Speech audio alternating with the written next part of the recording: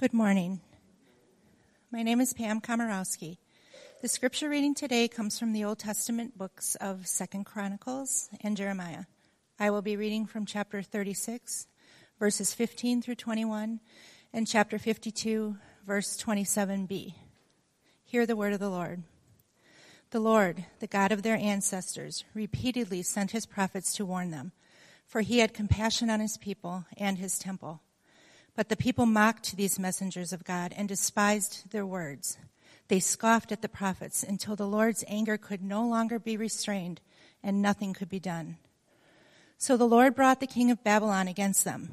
The Babylonians killed Judah's young men, even chasing after them into the temple. But they had pity on the people, killing both young men and young women, the old and the infirm. God handed all of them over to Nebuchadnezzar.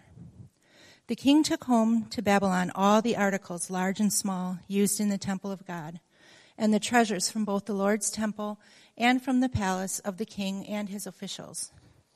Then his army burned the temple of God, tore down the walls of Jerusalem, burned all the palaces, and completely destroyed everything of value. The few who survived were taken as exiles to Babylon, and they became servants to the king and his sons until the kingdom of Persia came to power. So the message of the Lord spoke through Jeremiah was fulfilled. The land finally enjoyed its Sabbath rest, lying desolate until the 70 years were fulfilled, just as the prophet had said. So the people of Judah were sent into exile from their land. This is the word of the Lord. Thanks, Pam. Well, we are beginning a new sermon series today, or a message series. We are just finishing up a book series on the book of Hebrews, and so now I want to pivot and go towards more of a thematic kind of a series, but new series today. About a little over half a month ago, the world sat stunned as the Notre Dame Cathedral in Paris, France, went up in flames. And I remember receiving a text from Morgan on that day, and she said, Notre Dame is on fire, and just couldn't believe it. And the world sat stunned as they watched the roof and the spire collapse, and incredibly, the firefighters were able to put out the fire before the cathedral was a total loss. And so the biggest losses were the roof and the spire, as you can see in one of the upcoming pictures, and they credit, the builders and the engineers credit the medieval structure for not losing more of the building that went up in flames. And now they're looking into why the fire started, and the investigators are searching for an answer, and the investigators are coalescing around two theories for why the fire started. The first one being that there was a possible electrical short in the bells that would have caused the fire, which would make sense with the roof, because it was near the roof. And the second theory is that they are wondering if the restoration workers who were restoring the cathedral were careless because they discovered cigarette butts on the scaffolding. The scaffolding company vehemently denies the second theory, if you read about it. But that's what they're wondering right now. But what was really interesting in the wake of this fire of Notre Dame was one of the reactions that came out to the fire. The day after the fire, Rolling Stone ran an article called, How Should France Rebuild Notre Dame? And within the article, there was a quote that drew all sorts of criticism. It was a lightning rod quote made by this man, Patricio Del Real, who is a scholar with Harvard, and he says this in the wake of the fire of the cathedral. He says, the building, meaning the cathedral, was so overburdened with meaning that its burning feels like an act of liberation. And that quote has drawn so much criticism because he names the act of this iconic cathedral burning and this testament to who France is as an act of liberation. France is having an identity crisis right now about who they're going to be, and traditionally they've been a Catholic country, and now this burning of the cathedral is sparking all these debates and all these questions of who are we as a country. But what's interesting is I look at the fire of Notre Dame Cathedral and I read that as a metaphor for also something that's happening here in the United States. And I think the fire of Notre Dame Cathedral is a metaphor for the fact that here in the United States, Christianity is on fire. Meaning, Christianity is burning down. Here in the United States, Christianity, as we've known it as a nation, is really on fire and it's burning down. Right now, our country of America is in this transition, and we're honestly coming out of that transition between what we're going to call Christendom to post-Christianity. And I think the fire of Notre Dame Cathedral is sort of a marker for this transition nearing its completion as we transition from a Christian nation, from Christendom, to a post-Christian nation. Now, what do I mean when I say the word Christendom? Well, I mean that in 313 AD, the emperor of Rome, his name was Emperor Constantine, he issues this Edict of Milan. And the Edict of Milan declares that the Roman Empire is now a Christian empire. And the good thing that came out of that is now all this persecution that the Christians have experienced in the Roman Empire is stopped. But the bad part about that is now the national identity is merged with this grassroots Jesus movement to create what's called Christendom in Rome. And that's what I mean when I'm using the term Christendom to describe what once was in America. You might say that from founding in 1776 until about 2010, America lived in what we are going to call Christendom. Many people referred to America as a Christian nation. Most people had a basic familiarity with Scripture. Most people in America attended some sort of church or had a church that they called their home. On Sunday, much of the population of America was in a church or attending a worship service. The church had a central role in the lives of the people. Ministers had a certain authority in the public eye. Most people had a basic familiarity with who Jesus is, and they knew the basic narrative of Jesus, whether they believed it or not, but they knew that he died and rose from the grave. And America was certainly founded upon Judeo-Christian principles, but Christianity, all this to say that in Christendom and for most of America's life, Christianity played a central role in our culture here as Americans.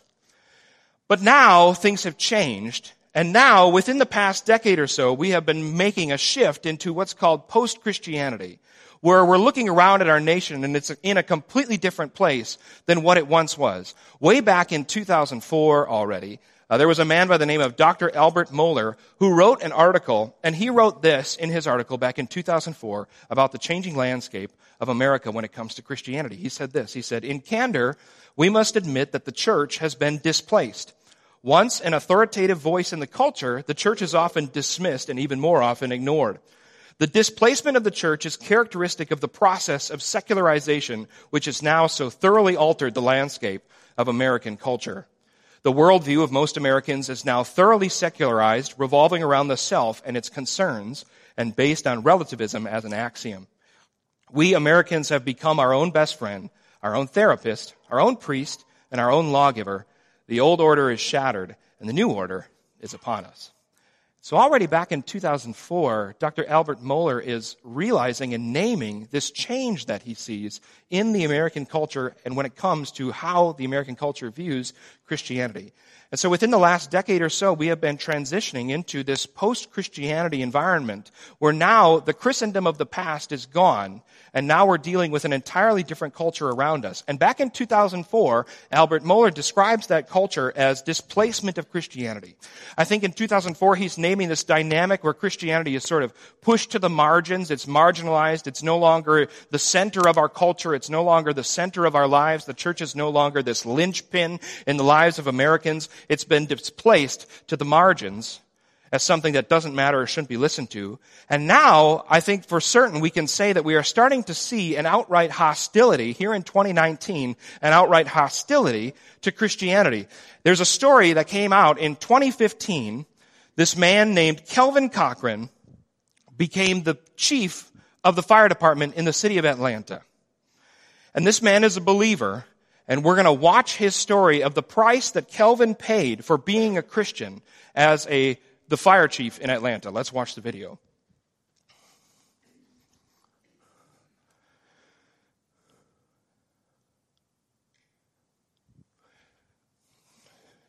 We're always the same. Thank you, Tony.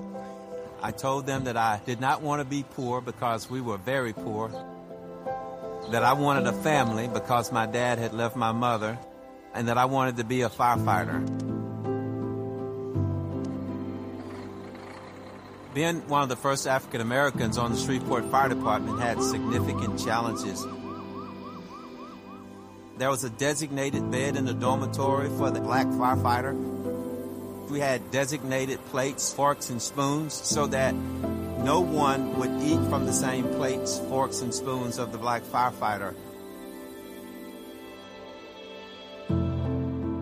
It gave me a conviction that should I ever be in a position of leadership, that I would never allow anyone to have the same experience I had as a minority. And so when I became fire chief, I instituted having no racism, sexism, territorialism, favoritism, cronyism, or any ism that would interfere with a wholesome work environment for any people group within the fire department. 8 years after serving as fire chief in Shreveport, I was appointed fire chief in the city of Atlanta. President Obama was elected, and he appointed me to the highest fire official in the United States of America, the United States Fire Administrator. And I loved that job and was serving there for about 10 months. The city of Atlanta elected a new mayor and recruited me back to the city of Atlanta, and I served him for 5 years when I was terminated from employment. Given the efforts that myself as fire chief of Atlanta and our group put together in creating this inclusive, diverse, tolerant organization, I was really surprised that writing a book for a Christian men Bible study, 162 pages encouraging men to be the husbands and fathers and leaders that God has called us to be, would put me in an adverse position against the city of Atlanta because of a few pages I wrote explaining biblical marriage and biblical sexuality.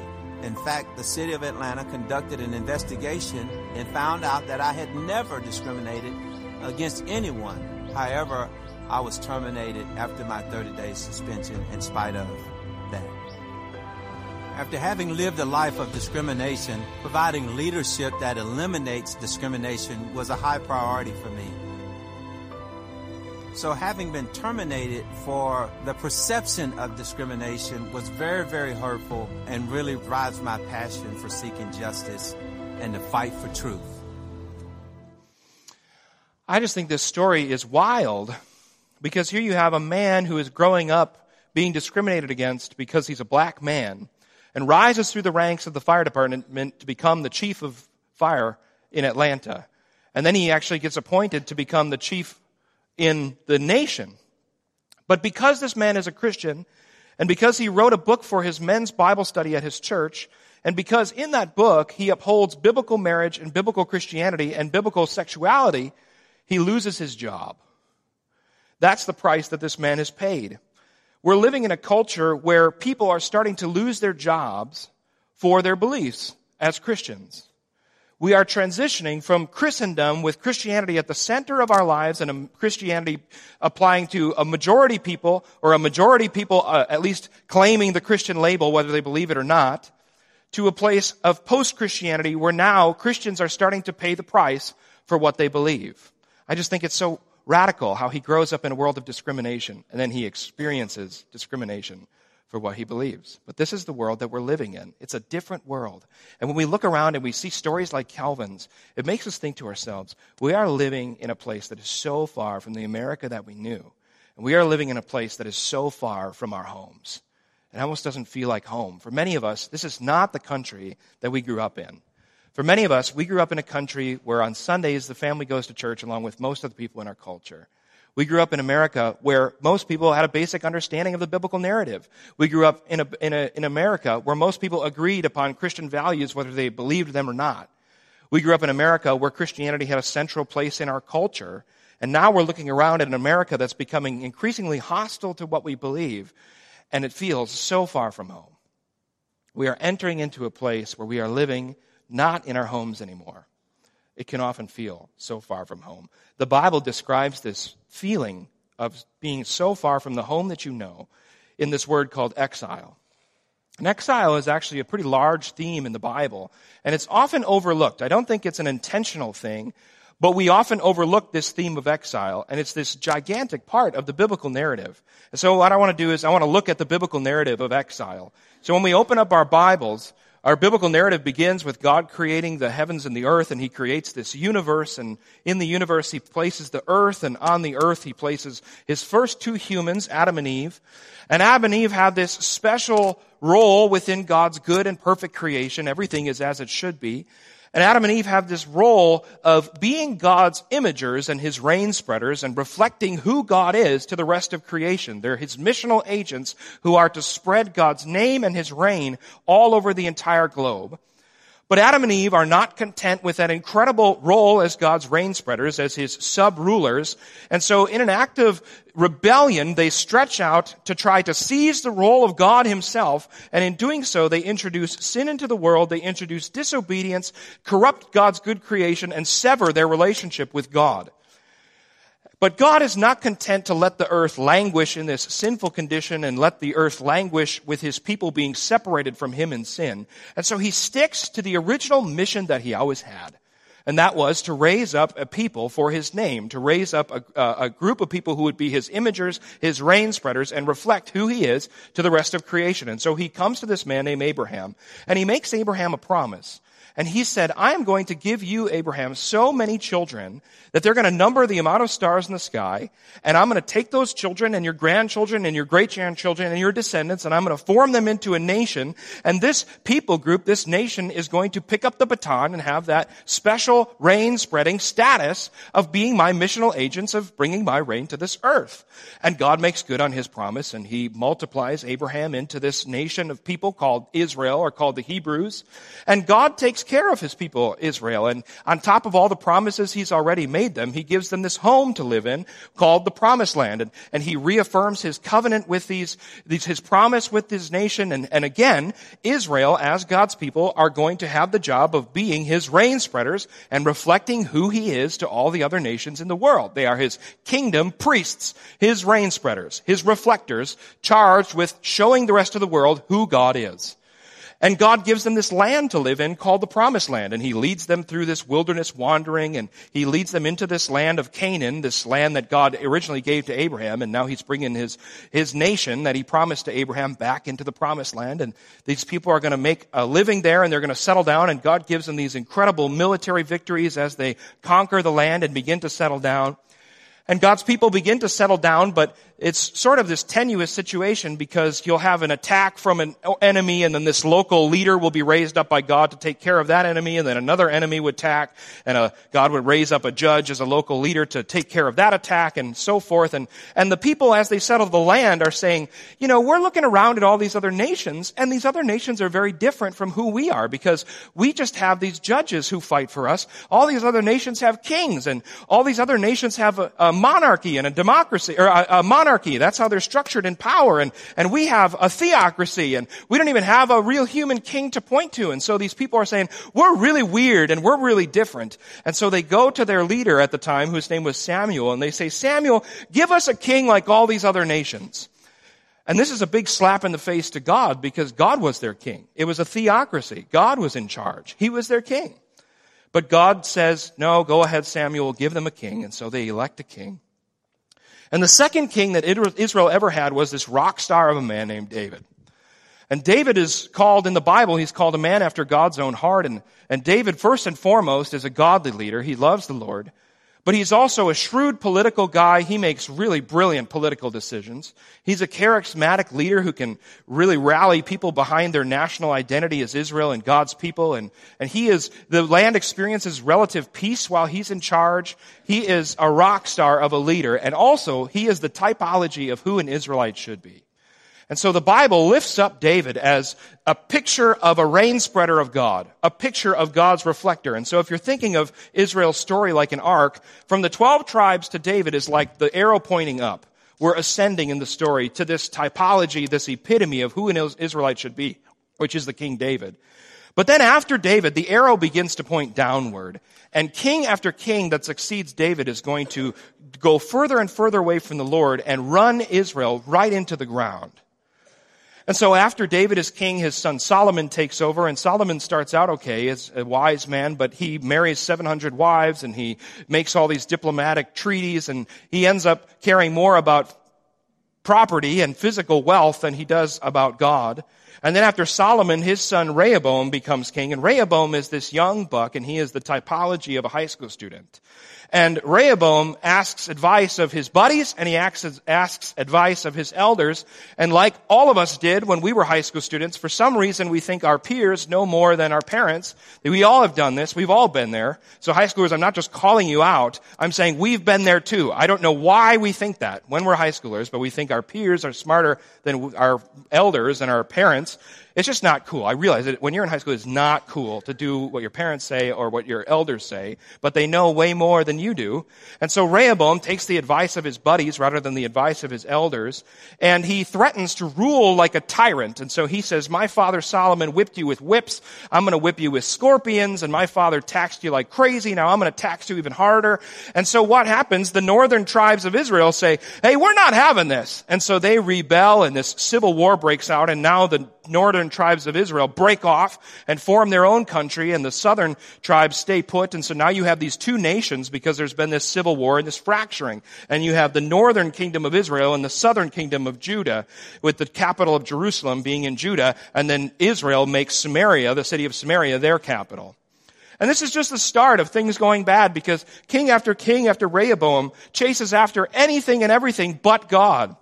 They chase after women, like we said. Solomon had 700 wives, and they chase after money, and they chase after power. And on top of that, there's just this constant ruse of assassination happening, where one will kill another to take the throne, and somebody else is going to kill somebody else. It's really a brutal narrative. And worst of all, the kings worship other gods. And we see this in the fact that, just to name drop here, there's this man named Menahem, and he ripped open pregnant women, and there were other two kings, Ahaz and Manasseh, that were told sacrifice their own sons to false gods. And so the hearts of these kings are just carried so far away from the Lord. And meanwhile, God sends these men called the prophets, and these guys tell everybody what they don't want to hear, because they tell everybody the truth. And they tell everybody, you're not doing what God called you to do. And he's telling them, if you keep going in this path, God has destruction planned for you. He loves you, but you are going down a path that ends in destruction. You are not the people God created you to be. You are not doing what God called you to do. And so these prophets had a hard time because nobody listened to them. And eventually, things get so bad that the Lord begins to allow the destruction to happen. Because in 722 BC, this kingdom of Assyria is a rising power on the world stage, and they march into the capital city of Samaria in Israel, and Israel falls to Assyria, and then now begins sort of this power stage where these different nations are jockeying for power, and now Babylon is rising to power, and so Babylon is rising to power, and Assyria is waning in power, and Babylon marches into Nineveh, which is the capital of Assyria, and in 612 BC, Babylon captures Nineveh, and now Assyria falls to Babylon, and Babylon has just staked its claim as the most powerful nation in the world. And meanwhile, while these nations are fighting and while they're jockeying for national supremacy, Judah is sort of caught up in the middle of all this, because you have Egypt making alliances, and they're kind of stuck between Assyria and Egypt, and Babylon's attacking Assyria, and Egypt is allying with Assyria to try to fight off the Babylonians. And so Judah is getting caught up in all of this. And by the end of their time as a nation, they are really just a vassal state, because by this time they're just kind of paying off everybody to keep them off their backs. All right, they're just kind of like, okay, and they're really almost fully in service of Babylon at this point, but they're just paying off Babylon like crazy. All their output is going to Babylon, just as a last-ditch effort to kind of remain sort of independent from everybody. So like, keep away.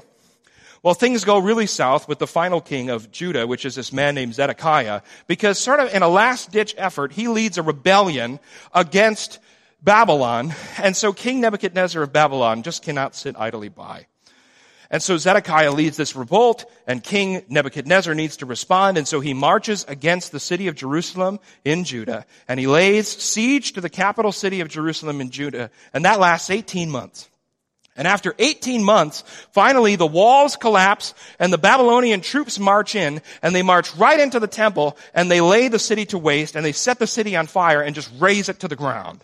And this is where we get to our scripture today. This is what happened when the walls of Jerusalem fell. The Lord, the God of their ancestors, repeatedly sent his prophets to warn them, for he had compassion and on his people and his temple, right? You see this in the fact that he's sending warning signs saying, hey, you got to stop. You see his love for his people. Hey, you got to stop. Well, did people listen to the message they didn't want to hear? But the people mocked these messengers of God, so no, and despised their words. They scoffed at the prophets until the Lord's anger could no longer be restrained and nothing could be done. So the Lord brought the king of Babylon against them.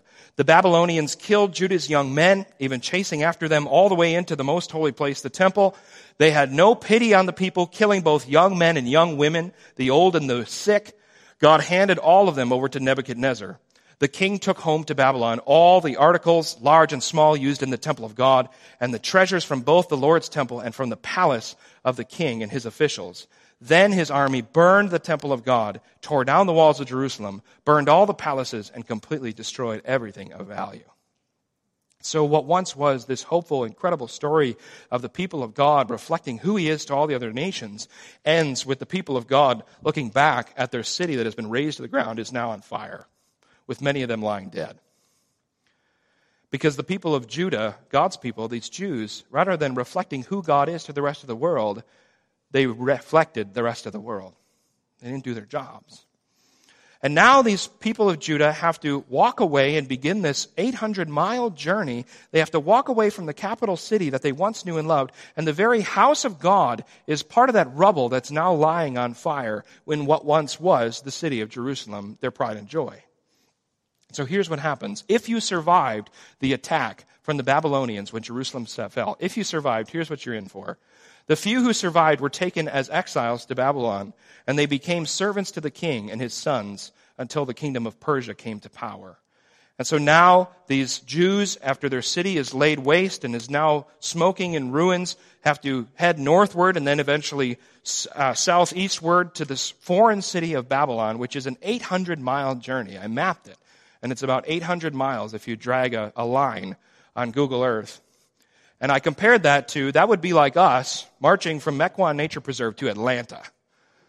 Can you imagine our sick and our elderly trying to march from Mequon Nature Preserve to Atlanta? You wouldn't survive. In the same way that many of these Jews didn't survive, even after so many of them were killed off by the attacking Babylonians when they laid siege to the city. And so now these Jews, feeling the loss of everything they once knew and the loss of their home, now need to make this long journey to a place that's completely foreign, that's hostile to what they believe, and nothing of what they know. These Jews have to march to Babylon. And I tell you this whole narrative because in the same way that the Jews had to march into exile and march into a home that's not their own, we are marching into a home that is not our own. We are marching into a foreign place that we don't know. We are living in a world that we don't recognize. We are living in a country that's very different from the one that we knew growing up. We're living in a place that doesn't hold our values, doesn't hold what we believe, and scoffs at what we believe, is outright hostile to what we believe. So in the same way that Judah marches into exile, the American church is marching into exile. And so I say all this to say, what does it mean for us as God's faithful people to live into faithfulness to the Lord in a place that is not our home? What does it mean for us to be faithful to God as we begin to live in a nation that we don't recognize? What does it look like to be faithful and walk faithfully with the Lord in a country that is hostile toward us and a country that is not our home? What does it mean to be the faithful people of God when you are so far from home? That's what this series is all about.